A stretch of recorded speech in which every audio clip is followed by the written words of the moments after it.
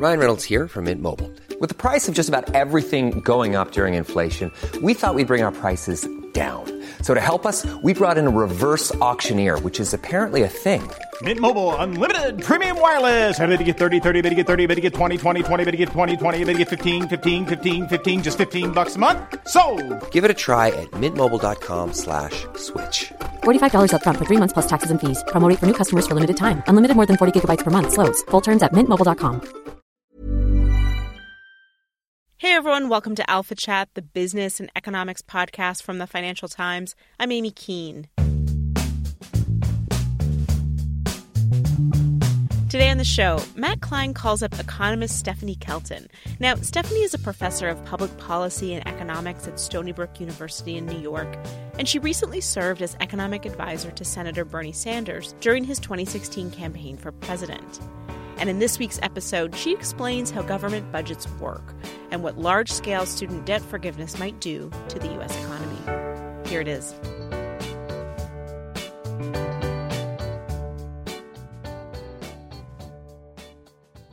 Stephanie Kelton, thank you for joining us. Thank you for having me, Matt. So, I've been reading reports recently that say that the federal budget deficit in the United States could end up being over $2 trillion by 2027. How should we think about this?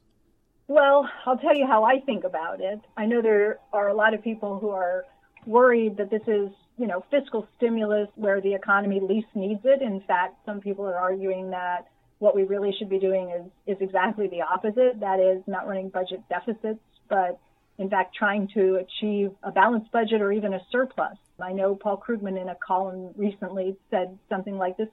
It's a time we should be paying down debt, not adding to deficits over time.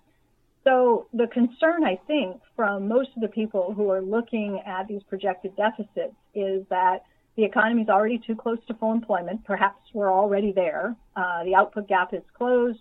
The economy can't handle any additional strain. So aggregate demand, if it increases as a result of the tax cuts and the $300 billion or so in new spending, maybe some additional infrastructure, it's just too much demand. And it's going to show up in the form of inflation. It's going to encourage the Fed to move more aggressively in the tightening cycle. So interest rates will go up faster than they otherwise would. Perhaps a variety of bad things are going to happen as a result of either the tightening cycle, maybe we get pushed into a recession, or we end up with, an inflation problem.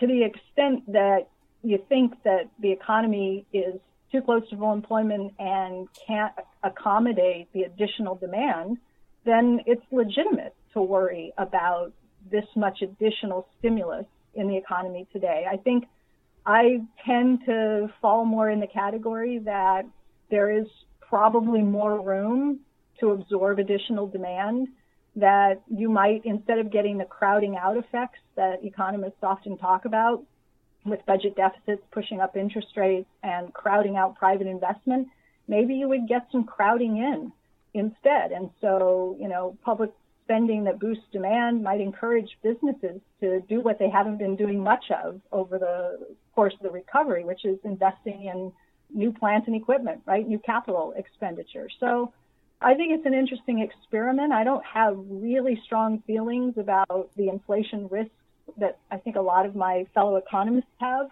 but that's the way I'm thinking about it. So let's just unpack this and break it down and make it a little simpler for people who aren't as quite in tune to these debates as you are. The deficit that people are talking about, whether it actually happens, unfold this way or not, it's the difference between how much the government taxes and how much it spends. And to support that difference, it sells bonds to the public. My question for you in general is just, how does that process interact with the economy? Obviously, there are a lot of sort of countervailing forces you can look at, but at a very basic level, why do governments do this? And how does it affect the economy before we get into whether, it's calibrated so the $2 trillion is the right number, either too big or too small? Sometimes people treat government budgets like a household budget, right? The idea that you have some fixed amount of money to work with and you budget knowing what your income is going to be, and that it's very easy to control your spending and avoid spending more than your income. You just put yourself on a budget, you make decisions, and everything is discretionary. It's all under your control. But that's not how it works with the federal government's budget. There are so many different things that the federal government does that are beyond its control. So there are, we call them automatic stabilizers.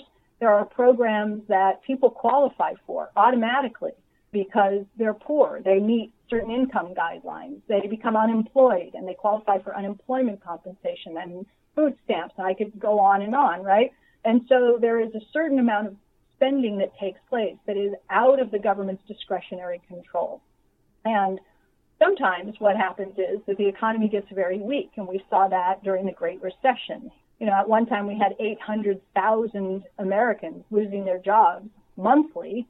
All kinds of spending to support the unemployed starts happening automatically. At the same time, people who lose their jobs have no income, and suddenly income taxes fall off a cliff because people without income don't have to pay income taxes, and so government is collecting less in the form of taxes, so there's lower revenue, and at the same time they're spending more to support the weak economy, the unemployed, and so budget deficits tend to explode as they did during the Great Recession.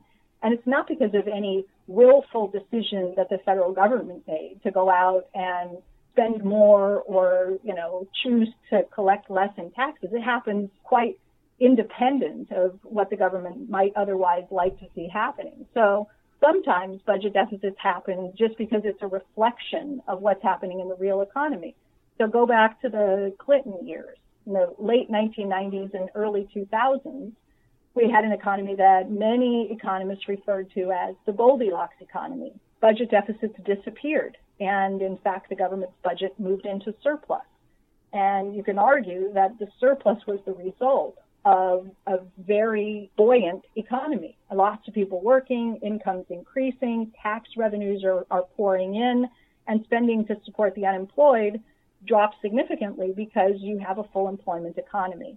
So the first part of the answer is that the government's budget outcome, whether it's in surplus or deficit, is in a real sense a reflection of what's happening in the real economy. Now, there are also ways for the government to do things that will increase the size of the deficit on purpose. Like they take willful action and they do things that they know will add to deficits. For example, the recent tax cuts that the Republicans just passed. They did this knowing that the expectation is that it will add something like 1.5 trillion, you said maybe up to 2 trillion to deficits over the next 10 years.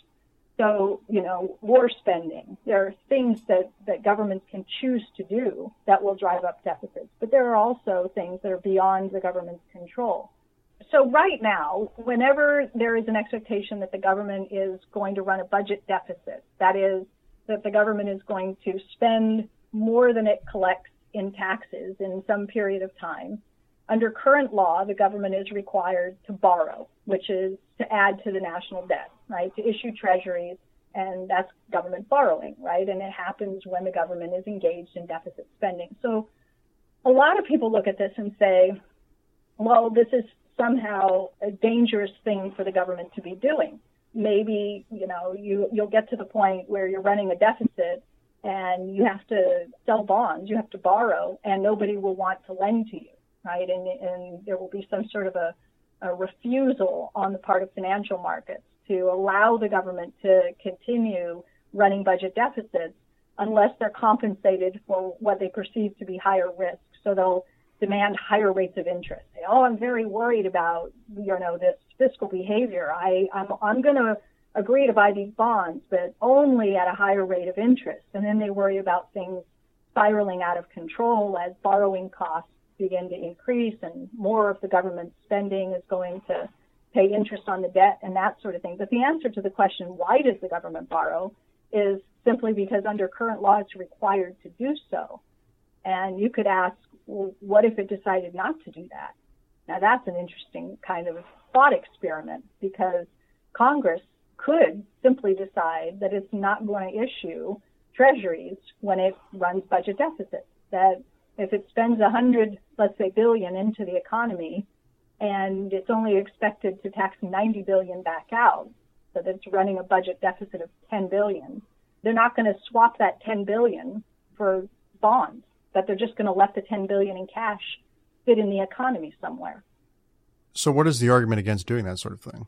Well, the most of the time what you would hear is, oh my God, Zimbabwe, right? Because that sounds to people like what you're saying is that the government can just print the money, that you can spend more into the economy and just leave the cash there without draining it. I would say draining it back out, without swapping the dollars out and replacing them with bonds. And people would often worry that that would somehow be more inflationary than the way that it's currently done. Because, you know, the way it's currently done, you spend 100 in, tax 90 out, and instead of leaving that 10 billion in someone's hands that they might go out and spend, you take the 10 billion in cash out and you replace it with a treasury bond, let's say. And people believe that because you can't go to the local grocery store or the shopping mall with your treasury bonds and spend them, that it somehow helps to restrain inflationary pressures. You don't sound like you quite believe that argument. Is that a fair characterization or what? Yeah, I think so. I mean, you know, the decision to use treasury bonds to coordinate the government's fiscal policy, the spending and taxing, is really something that made more sense when the U.S. was on a gold standard than it does today, where the U.S. dollar is not tethered to gold or to any other, you know, resource or basket of other currencies or anything. But there was a time when it made sense to think of using bond sales to coordinate fiscal operations because it was a way to allow the central bank to hit its interest rate target. The simple way to say this is that the government could simply dispense with the borrowing, stop issuing treasuries altogether, and just let the Fed hit the interest rate target itself by doing what it's doing today, which is paying interest on what are called excess reserve balances or reserve balances. And so you wouldn't need the bond sales to drain the reserves to hit the interest rate target. You just let the Fed directly hit its interest rate target by paying interest on overnight reserves. I guess another interesting counterpoint as well is that nowadays treasury bonds, while you can't literally use them to go to the grocery store, in many ways they do have a lot of money-like properties and can be swapped into money very easily. So I guess it sort of makes me wonder how much of a sterilizer they really are. Yeah, I've written about this.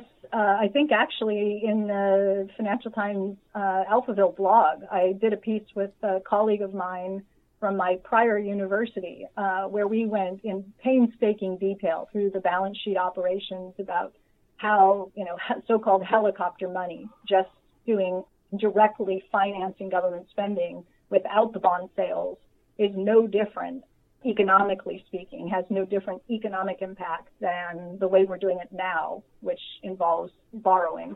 So we've laid that out, but it's a pretty weedy kind of a analysis. And Paul Krugman's written about this too, about how there's no difference between just printing money and borrowing in certain circumstances.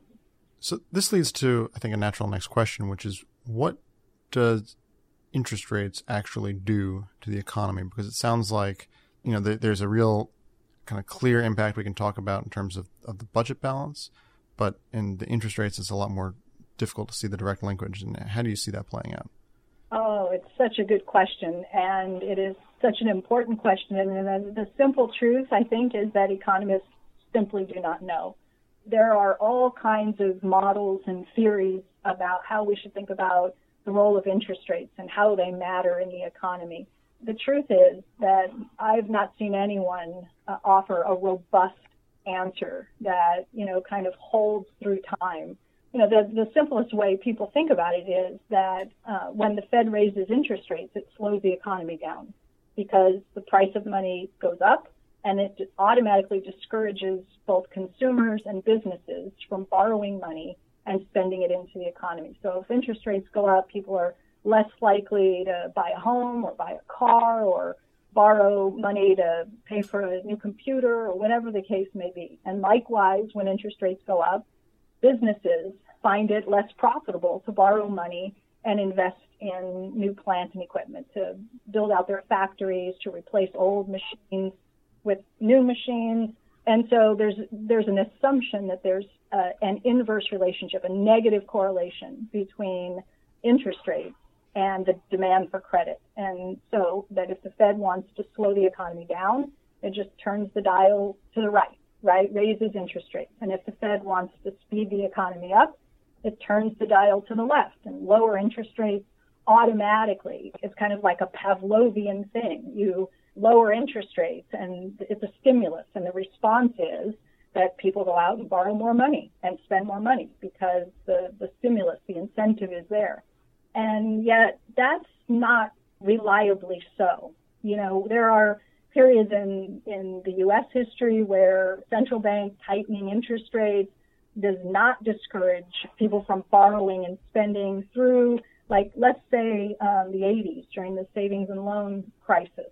You can have people, as long as they're sufficiently optimistic, and they think, well, okay, interest rates are going from 5% to 7%, but I still believe that I can borrow money at 7% and invest it and turn a profit.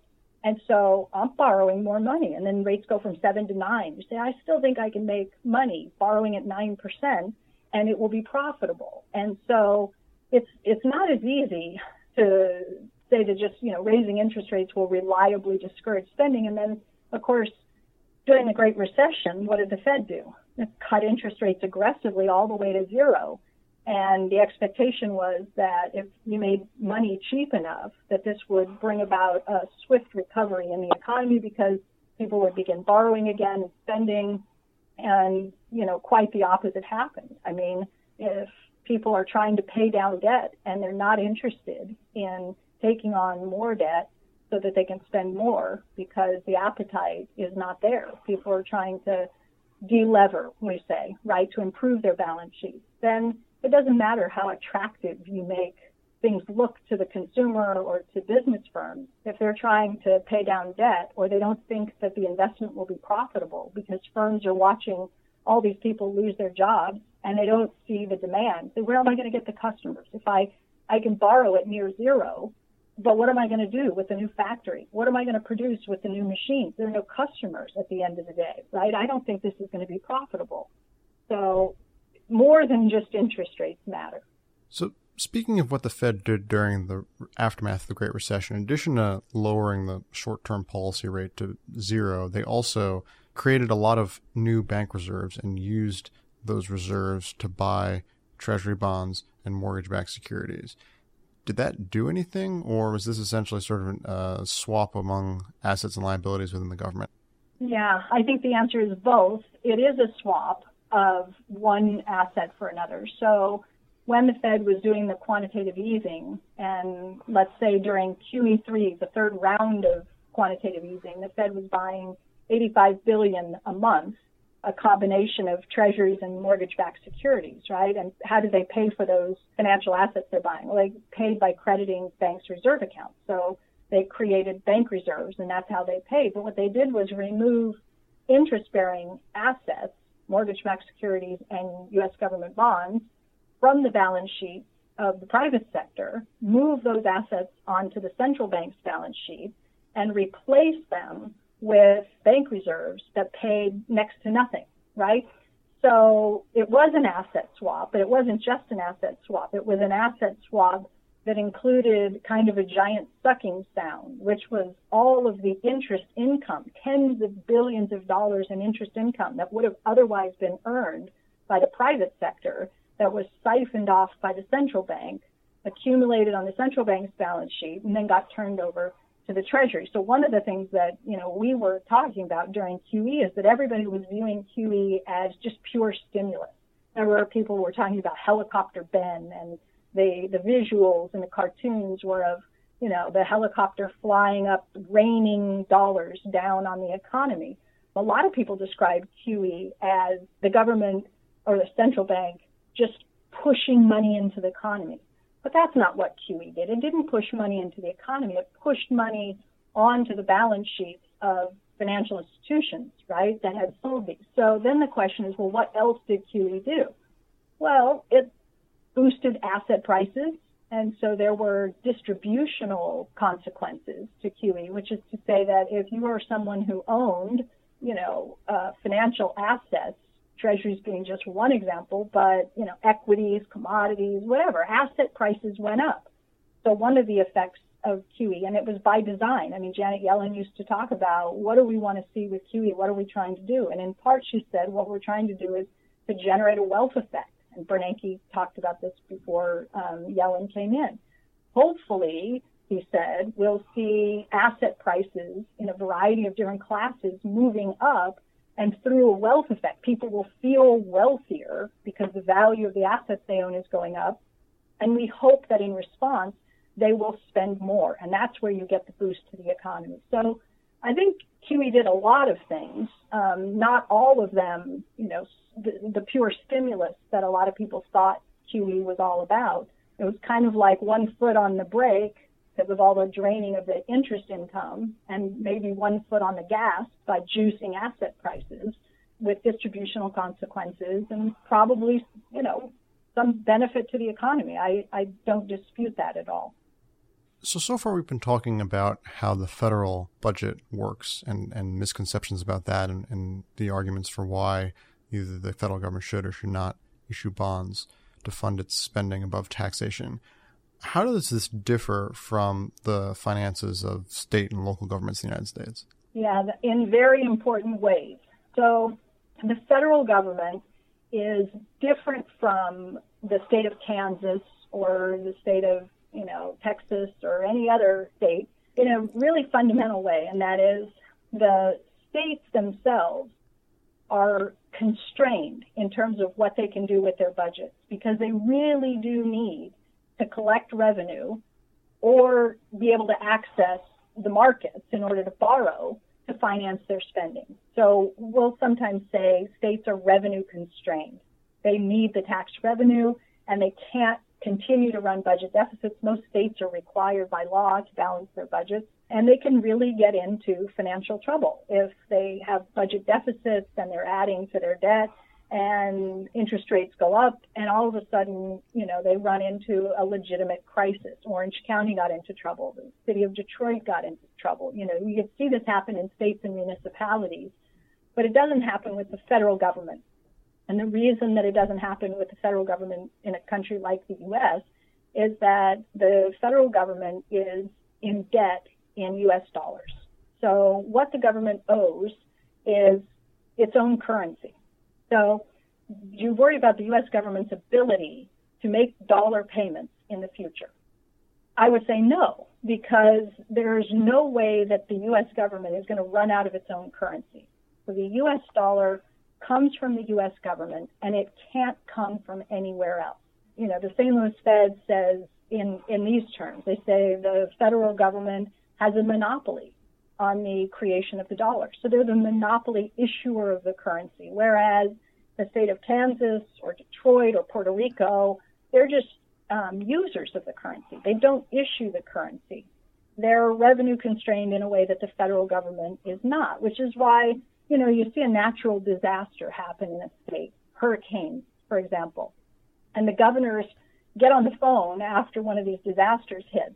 They don't call the governor in Michigan or Ohio and say, we've got some trouble here. We're going to need some relief. Can you send over some money to help us with, hurricane disaster relief? Of course they don't do that. Where do they call? They call the federal government. Why? Because that's where the money comes from. And they all know it. They know that the federal government has a different relationship with the U.S. dollar, that the dollar comes from the U.S. government. It can't come from anywhere else. It doesn't come from China. The government can never run out of its own currency because it has granted unto itself the exclusive right to create the U.S. dollar. You and I can't do it. If we do, it's called counterfeiting, and we get in big trouble. But the federal government creates the U.S. dollar, and therefore it can never run into a situation where there are payments coming due in U.S. dollars and the government doesn't have the money to make good on the payment. It's also why it's frustrating to hear people talk about the Republican tax cuts and say this is going to be a disaster for the federal government's finances. Didn't they learn anything from Kansas? So they look at the experiment. I live in New York now, but I've only been here for 6 months or so, and I moved here from the state of Kansas. So I lived the Brownback experiment in Kansas, and Kansas aggressively cut taxes on the argument that it was going to draw so many jobs to the state, boost growth so much that revenues were going to explode and the coffers would be full, right? This supply side argument this is exactly the way Governor Brownback argued it. And precisely the opposite happened, right? The jobs did not come pouring in. The revenues went down, not up. And Kansas ended up with a real budget crisis on its hands. And people look at that and say, you see, the same thing is going to happen here to the federal government because of what the Republicans have done. We're going to end up with a fiscal crisis that's going to cause, budget problems and bankruptcy or whatever, because Kansas showed us that that's what happens. And what they're missing is the fundamental difference between, being a state that uses the currency and being the federal government that issues it. So bringing us back actually to the opening question, the constraint then isn't that the federal government can run out of dollars. The potential issue is that in an effort not to run out of dollars, they end up creating more than are needed and essentially devaluing them. Is that a fair way of putting it? It could, yeah, it could. I mean, the consensus in Washington is usually that any deficit is too big. And everybody believes that if you have a deficit, it should probably be smaller than it is. But nobody ever argues the deficits can also be too small. So, yes, if you run budget deficits that exceed the capacity of the economy to keep up with any demand that's being created, stimulus from the deficits, then the result is inflation. I remember when I was serving on the Senate Budget Committee, I remember listening to the chairman of the committee, Senator Enzi from Wyoming. And Senator Enzi, whenever he talked about a budget deficit, he always said, the government's deficit is evidence of overspending. That's how he defined the deficit, evidence of overspending. And I would sit behind, the chairman, and I would just be kind of shaking my head because, of course, economists know that evidence of overspending is inflation. That's the evidence of overspending. It's not that the government etches a number onto its balance sheet that happens to have a negative sign in front of it. So, there's a budget deficit. That's not evidence of overspending. If you have overspending, you get inflation. And as you said, that then impacting the value of the currency. Related to that, the United States is probably the country best suited to embracing larger deficits or bigger deficits than what many people think are acceptable because it's a large, diversified economy. It's not particularly reliant on imports. Is this kind of framework not necessarily as applicable to other countries that maybe are much more trade dependent, maybe would have a problem with managing their exchange rate and that sort of a thing? How does this apply to places that are smaller, like a New Zealand or something? Well, okay. So what I usually say is that the United States government can afford to buy whatever is for sale in U.S. dollars. That's the upper bound. Okay? So that is the limit to what the federal government in the United States can do with its power of the purse. It can afford to buy whatever's for sale in U.S. dollars, which means it can maintain full employment domestically. It can always ensure that it does a fiscal adjustment, that it either cuts taxes or increases its spending or a combination of the two to keep the economy at full employment. Can other countries also do that? Can a small open economy exercise the same sort of authority with its fiscal space? And my answer is yes.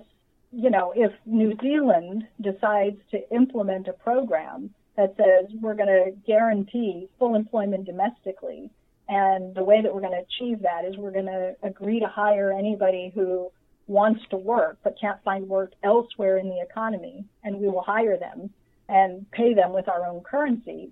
Can they afford to do that? And the answer is yes. Are there other differences for some countries that aren't as large as the U.S., where trade is a bigger share of the total economy? Yeah, sure. There would be some other differences.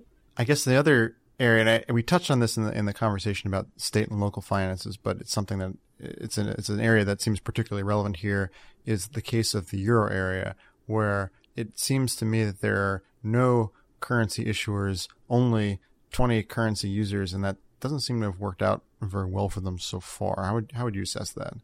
Yeah, well, this is something that I was working on while I was writing my doctoral dissertation. And this was just prior to the launching of the euro. So I was writing in the 1997, 98 kind of period. And there were a few people at the time, not a lot, but there were a few economists who were saying that they had concerns about the design of the new monetary system that was going to be implemented starting January 1st of 1999 with the introduction of the euro. And they said, look, this is not the way it's normally done. Normally, if you're going to have a currency union, like we have in the U.S., 50 states that all use the U.S. dollar, then it's one-size-fits-all monetary policy. You have the central bank setting interest rate policy for the entire country, but you also have fiscal policy at the supranational level. We don't, leave fiscal policy to the individual states. We also have,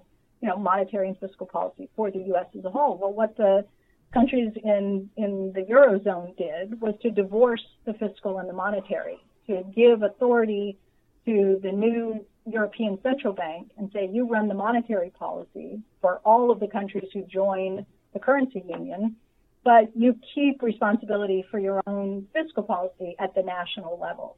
And, as I said, there weren't a lot of economists that were concerned about the divorcing of the currency from the fiscal policy, but there were some, and one of them was influential in my training, and that was Wynne Godley, who was on my doctoral dissertation committee. And Wynne wrote very early on brilliant critiques of kind of the way that this thing was being designed.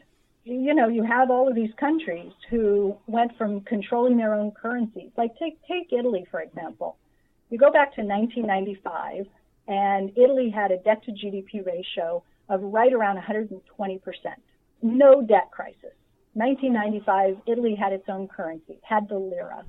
And so the Italian government never had any difficulty making payments, right, servicing the debt, because all they had to do was pay lira. And where did the lira come from? It came from the Italian government. It couldn't come from anywhere else. Fast forward to 2010. Italy has a debt to GDP ratio of 120%, but it has a debt crisis. And what's different? It's the same debt load as before. What's different is the debt is all denominated in euro now, and the Italian government can't create the euro. Okay, so basically these countries turned themselves into U.S. states.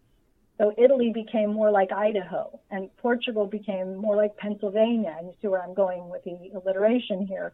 But giving up their sovereign currencies and agreeing to borrow in a currency that they don't control put them at risk in ways that countries like the U.S. or Japan or the U.K. simply don't face that risk of default. Changing gears a little bit, one of the things that you were doing a couple of years ago that was rather interesting was that you were chief economic advisor to Senator Bernie Sanders when he was running for president. What was that like, and what were some of the big kind of economic policy contributions that you brought there that were kind of different from the perspective I think a lot of other economists might have about, in particular, fiscal policy? Oh, what was it like? Well, it was exhilarating. I mean, my only real professional experience has been in academia, and so to enter the sphere where policy is actually made instead of talking about it kind of more theoretically, to be involved in writing legislation and thinking about how to propose legislation, how to design a program, everything from, the tax policy to his College for All Act or the minimum wage proposal. He was the one first really to come out with legislation to call for a $15 an hour minimum wage. And so, it was exciting to be part of that because he is a big thinker. And he does not look for ways to tinker around at the edges when he sees what he perceives to be a real problem, income inequality or wage stagnation or millions of young people who are finding it more and more difficult to get the education that they desire. He looks for really bold ways to tackle problems, and that was exciting to be part of. Speaking of policy, you and some colleagues recently came out with a paper about the macroeconomic implications of canceling student debt. If I read it correctly, you estimate that canceling all debt would boost the economy by about 0.5% of GDP per year, and that this would only come at the cost of an increase in the overall government budget deficit of about 0.25% of GDP each year. So I guess my first question is, how does this growth effect compare to other kinds of fiscal interventions you could imagine of a similar size, where you get basically twice as much of a growth benefit as you do in sort of a government deficit increase? Well, it depends what the other is, right? So one of the things we did was say, well, the Republicans just passed the tax cuts that are estimated to add $1.5 trillion. So you could sort of loosely say that their tax cuts cost $1.5 trillion, and just think kind of, it's a little bit loose, but close enough. There's $1.4 trillion in outstanding student loan debt. So what if instead of doing the tax cuts, what if we had done this instead?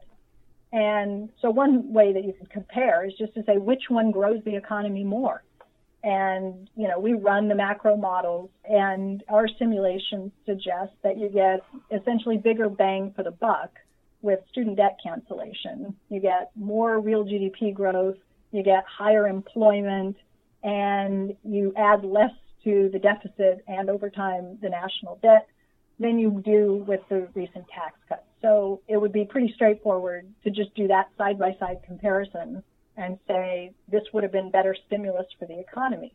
But you could also say, well, does that mean that it's the best stimulus, the best way to use that fiscal space that you have available? So you might say, well, what if we had done, instead of $1.4 trillion in student debt cancellation, what would $1.4 trillion of new infrastructure investment look like? We didn't model that, but there's a good chance that you get even better results with infrastructure investment. And so you'd have to run an exercise where you had a menu of things you'd love to be able to do, college for all, Medicare for all, whatever it is, and then see, what is the best use of your fiscal space. Sure. And one of the things that was interesting about the simulations that you ran is some of them there's a bit of a range of results. In particular, if I remember reading correctly, there are basically 4 different basic tests you ran. Basically, 3 of them had a very similar growth impact, and one of them had a much, much worse one, actually implying, so this is the Moody's one, and implied a subtraction of growth in sort of the 2022-2026 period. And it's based on this idea of how the Federal Reserve would respond. Can you give us some more of a sense of how that works and how plausible that result is? First of all, that's awesome, because I've done a lot of interviews on this report since we released it. You are the first person to pick up on that. So I'm glad that I get to answer this question, because so far nobody else has raised this point. Yeah, so we did a bunch of different simulations. You're right, we did 4, using 2 different models. So we worked with Mark Zandi and some of his staff over at Moody's, and then we used another macro model that's called the FAIR model. And so we wanted to make sure that our findings were robust, so we picked 2 different macro models, and then we said, well, let's have the model first tell us what things will look like if we cancel the student loan debt and the Fed behaves the way the model thinks the Fed will behave. But then let's also have the model tell us what happens if we cancel the student loan debt and the Fed behaves differently. And so what we basically said was that the Fed is more patient, that we just suppress the Fed's reaction function. So it's not raising rates to counteract any benefit from the debt cancellation. And you're right, in 3 of the 4 scenarios, the results track very closely. And in the 4th scenario, the first 5 years of the simulation track very closely. And then something squirrely happens in the out years with the Moody's simulation, and it has to do with the way that the Moody's model treats the interest rate. And so your earlier question when we first got started about how interest rates matter, and I said, well, that's a great question, and economists don't really have a precise answer. There's no robust finding on that. So the Moody's model assumes that there is, and that the Fed's tightening, that the Fed tightens, not aggressively, but more aggressively than you would think they would, given that there's virtually no inflationary effect. So somehow, in the absence of a heightened inflation problem, the Moody's model says, well, the Fed is going to tighten more aggressively. And because the Fed is tightening more aggressively, you get significant crowding out effects. And that undermines the stimulus effects of the cancellation. So that's what's going on in the out years there. There is something puzzling, we think, on our end about how Moody's has built their model with the sensitivity to interest rates, given that there's no inflation. That's the part that we don't quite understand. Why would the Fed tighten so much if it's not reacting to inflationary pressure, which by its own model doesn't happen? Well, I suppose one could mischievously say that's what they've been doing the past few years, regardless. But fair point. The other thing, and this is trawling through the appendix, you talk about two different ways of measuring the fiscal cost, if you will, of the student debt forgiveness plan.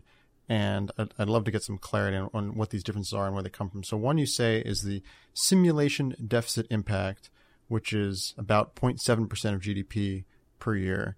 And then you have deficit impact relative to current levels, which is about half that. Can you explain what these two different measures are and what caused the difference and which one is more relevant for a conversation about public policy? Yeah, the last one is more relevant, and the reason is when we talk about canceling 1.4 trillion, 90% roughly of that total is already on the government's balance sheet. It's student loan debt that's held by the Department of Ed. And the way that the Department of Ed made those loans in the first place, the student loans, is Treasury issued bonds and then credited the Department of Ed's account with the money that the Department of Ed could then use to go out and make loans.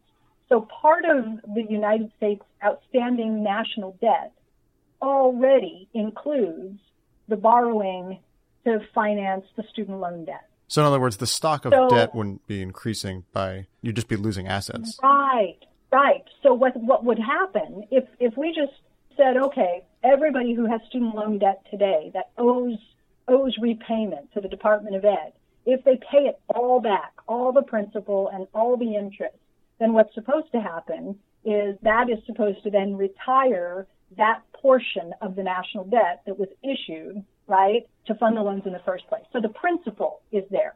The principal is already in the national debt. The interest is what you're giving up. You're not getting the interest back. So that part adds to the national debt. The rest just gets rolled over.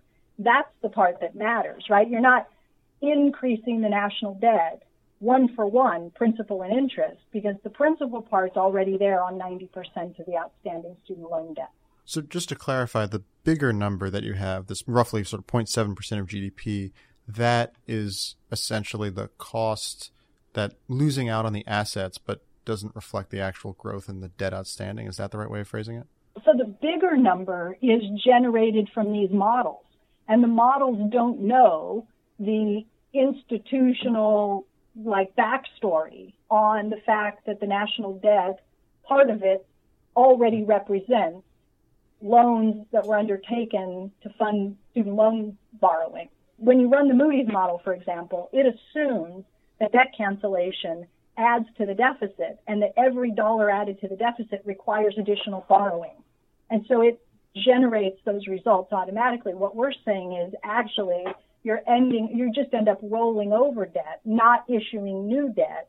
I guess another way of putting it is you're missing out on the interest income, but the principal essentially has already manifested itself in the debt outstanding. When you said that perfectly. The privately held is different, right? So about 300 and some billion of the 1.4 trillion is privately held debt. And so what we did is say, well, let's assume the government just takes over the payments on those. So that's adding to the deficit. That requires new borrowing.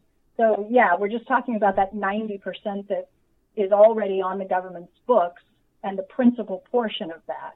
Got it. You have an interesting discussion in the middle of the paper about the distribution of student debt and the distributional impact of forgiving student debt. There's a pretty common narrative, and I confess I find it relatively plausible, that the absolute dollar amount of debt is mostly concentrated among people of relatively, either they have high incomes or they're going to be having high incomes. So you have people who went to medical school and law school and MBAs and things like that.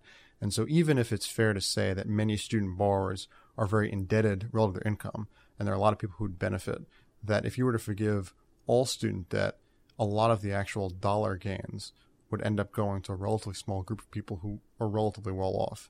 How do you sort of assess that? Okay, well, I would like to just have the record reflect that writing this paper, we didn't write it as a policy proposal. We wrote it as a sort of a hypothetical, what would happen if, sort of a neutral analysis. But okay, so what people will often say is that like half of all outstanding student loan debt, 40-some% or whatever, was taken out by people who borrowed for advanced degrees. So they went to law school or they went to med school or they got an MBA or something. And this is what you're saying, right? That these people have more debt because it costs more to go to med school or law school or get an MBA, but they're going to end up with high-paying jobs as a result. And so they're well equipped to have the income to pay the debt, and that forgiving all of the outstanding debt somehow disproportionately benefits this group, and therefore people look at it as somehow regressive, like it's a regressive debt cancellation scheme. So, I'm not going to be able to quote this exactly because I didn't read the paper, but I did read a summary of the findings just earlier this week. Maybe you saw it and might even be able to help me out, but it's a new report from Brookings that looks at this exact question. People who have a lot of student loan debt, but they have a lot of student loan debt because they got the MBAs and the other advanced degrees. And those individuals who graduated in 2009 with $50,000, $60,000, $1,000 in student loan debt, graduated in 2009, today, on average, like 50% of them have not paid back any of the outstanding student loan debt. They're not paying it down. So it's a sort of raising concerns about the very argument that you just made, that somehow these people did well.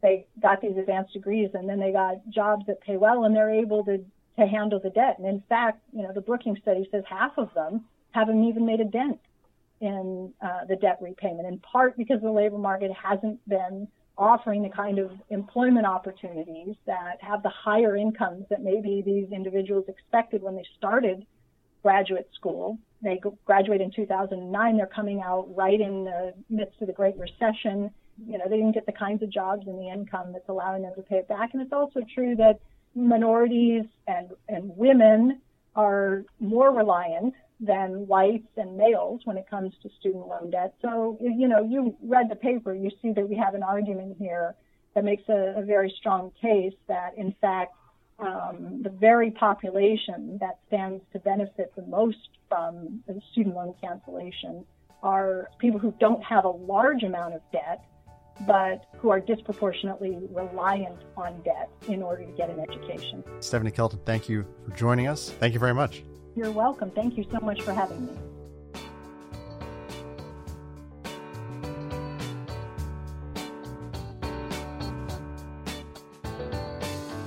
And that's the end of this week's conversation. Let us know what you think. You can send us an email or voice note to alphachat@ft.com.